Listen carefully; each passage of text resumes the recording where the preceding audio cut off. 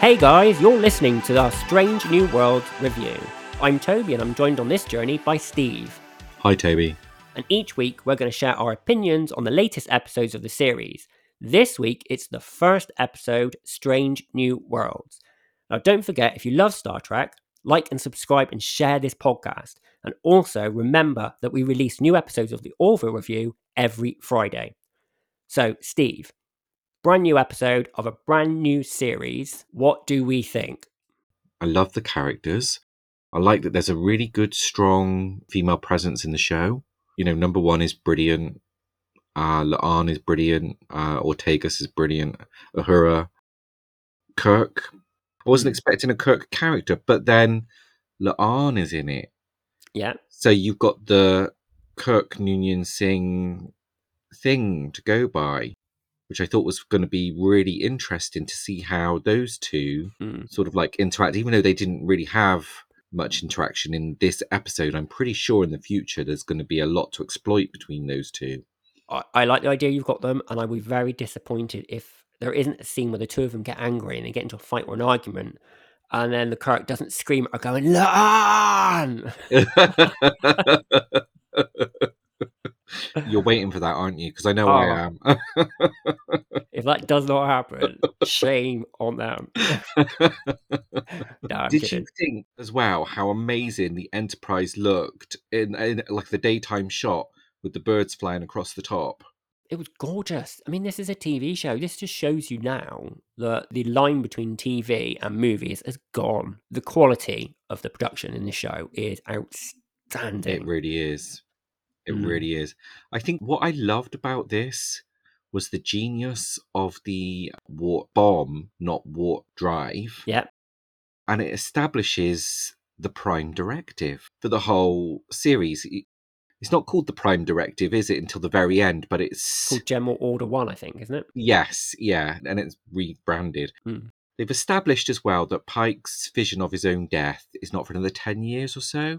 Yes, I'm glad it's 10 years because it does give him time to achieve and become legendary, which we need. We need 7 years at least of this show.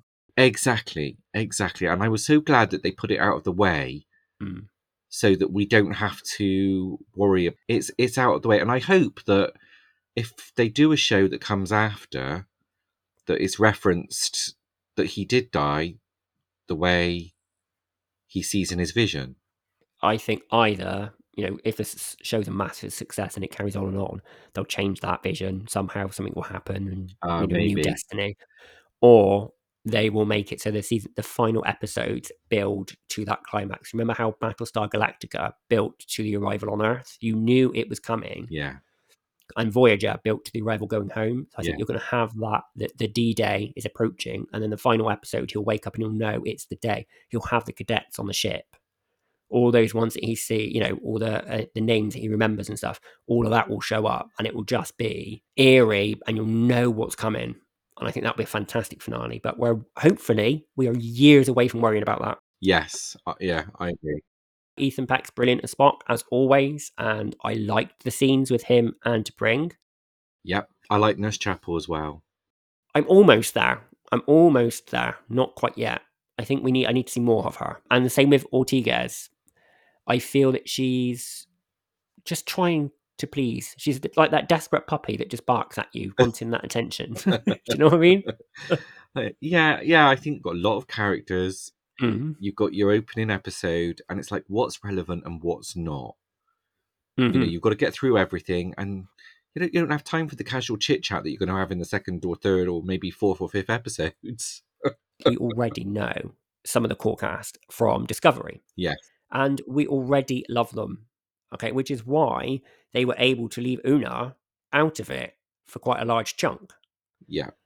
You can get away with that because we know we like her already. We don't need her backstory. We don't need any of that jazz. Yeah, you already know a ton of information about number one before you go anywhere else.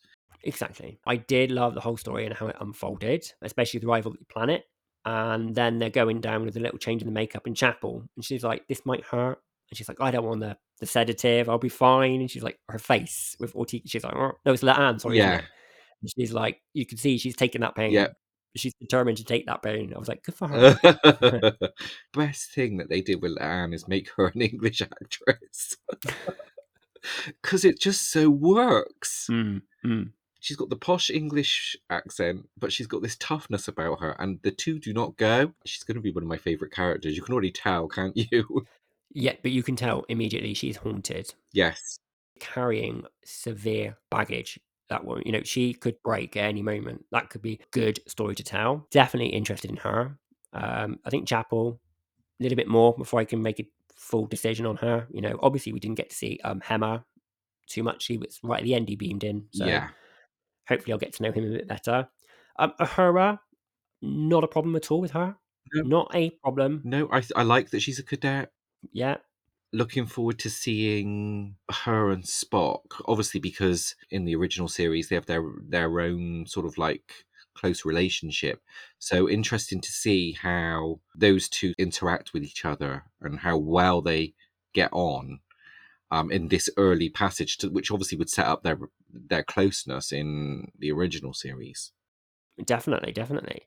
What do you think about the makeup when they went to the planet? Do you think that was done well? Yes, Yeah. yeah, I thought it was. It wasn't overcomplicated Mhm. at all, and yeah, I thought it was very good. I Um, did. I liked how Spock's kind of reverted to norm, especially in the turbo lift, where his ears kind of grew back, and you could see the reaction of the one behind. yeah, She was like, "What is going on here? This isn't normal."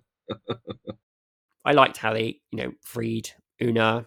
It was nicely done. Got back on the Enterprise, but he decides to stay behind with Spock. Now, initially, I thought, why would you leave him behind? He's the one that's showing, he's not human. And then I was realizing, actually, that's the one you want for this occasion, isn't it? yes, And I just love that scene where he walks in. He's been interrogated by the official, and she's just like, take him away. Just take him away. Mm, And then he's like, Enterprise, come down, show him what you got, sort of thing. And he's like, it's the one who's got the biggest stick. Like that. And yeah, he's like, mine's bigger. It establishes him it immediately does. as just classy. Yeah. It really does. And then he beams in, and he's like, "Hello, am I interrupting something?" You know? Yeah, I love his casualness. He's brilliant. He plays it so well. It's just you wouldn't get Janeway or Picard or Cisco doing any of that No, at all. no. Kirk would have ripped his shirt and got into a fight, you know, with someone. I don't know where, but it always happened with Kirk, didn't Yeah, and Picard would be, let's sit down and have a cup of tea and discuss stuff. it? Just hope they have Earl Grey, otherwise diplomacy is off. Yeah. Do you think the whole idea of the issue being that they got that warp technology because they saw what happened in Discovery? They saw the fight, they saw the wormhole and the Discovery leaving. They understood from the tracking of that. They found out what warp bubbles were. They found out how to do it. Yes, the Prime Directive didn't really apply Mm, because they'd already interfered. It was a great continuity of the story, if you like. definitely, Yeah, definitely. I liked it, and I liked his realization when he realized, how are we supposed to realize this? How are we supposed to know every action and reaction that we take and we do? You could see he was just like, we can't. It's impossible. yeah. I did love it when, Spock says to him, General Order 1. And he's like, to hell with that. I was like, yeah, very Janeway. Love it. You're right. It's the exact scene where Tom Paris says to Jamie, "What about the Prime Directive?" And Jamie just goes, "Well, I'm here now," and that's the response. And it's like whether he got it or not, Mm. it's like, "But I'm here," and it's just waved off and gone. And it was the same thing. But I always say, Prime Directive is essentially created by suits in an office. And it's easy to say, don't interfere. But if you're on the Yeah, ground and people are dying and you've got an inch of humanity inside you and you've got the capabilities of saving some people on a planet, but you've been told you can't interfere, you're not going to yeah, stand there and observe, are you? Do you know what I mean? yeah, yeah. Even This if is you it. did it off the books and you transported people to a new planet and no one knew or whatever, you can't just let people go. No one can do that. That's not humane. So I think as a captain, you do and would take liberties, without a doubt. This is it. You got to choose when to use it and when not to use it, haven't you? Exactly. So was anything in the episode that you would say for a pilot, anything that stood out for you? What stood out was how fantastic it looked, and I thought it was really well written. I can't think of anything that I thought, wow, that was rubbish, or they just explained it with a snap of the fingers. Do you know what I mean? There was nothing like that there. So No, yeah, no, did you find anything that you thought was nope. not good I or felt the whole thing ran well to time. It wasn't too yeah short. It wasn't too long. It didn't need to be feature length. The whole thing was well done. Even the bits where, like for example, Pike would look in the mirror and he'd see the future version of himself looking back. All of yeah that was just nuanced and just really well done. yeah? I thought so too. That's a great hook for a show. He Yeah, knows how he's going to die, and it's his journey getting there. exactly. Exactly. Yeah. So we've got episode 2 next week. That's the Children of the Comet. You've seen it. I haven't. Sum it up in a sentence. How would you sum it up for me? It's an Uhura episode. Mm-hmm. It's a bit of a so-so episode because it establishes Uhura's backstory. Mm-hmm. There's some brilliant stuff in there from La'an as well. Yeah, you'll like it. I would say, because I've watched obviously a lot more Strange New Worlds than you, it just keeps getting better and better. This is what Star Trek is. Yeah, that is how I would sum it up so far. If I had to do it in a Yeah. sentence, this is Star Trek. Yes. That's it for the first episode of our Star Trek Strange New Worlds review. Thanks for listening. And don't forget to like and subscribe so you can be notified when we release the next episode, Children of the Comet.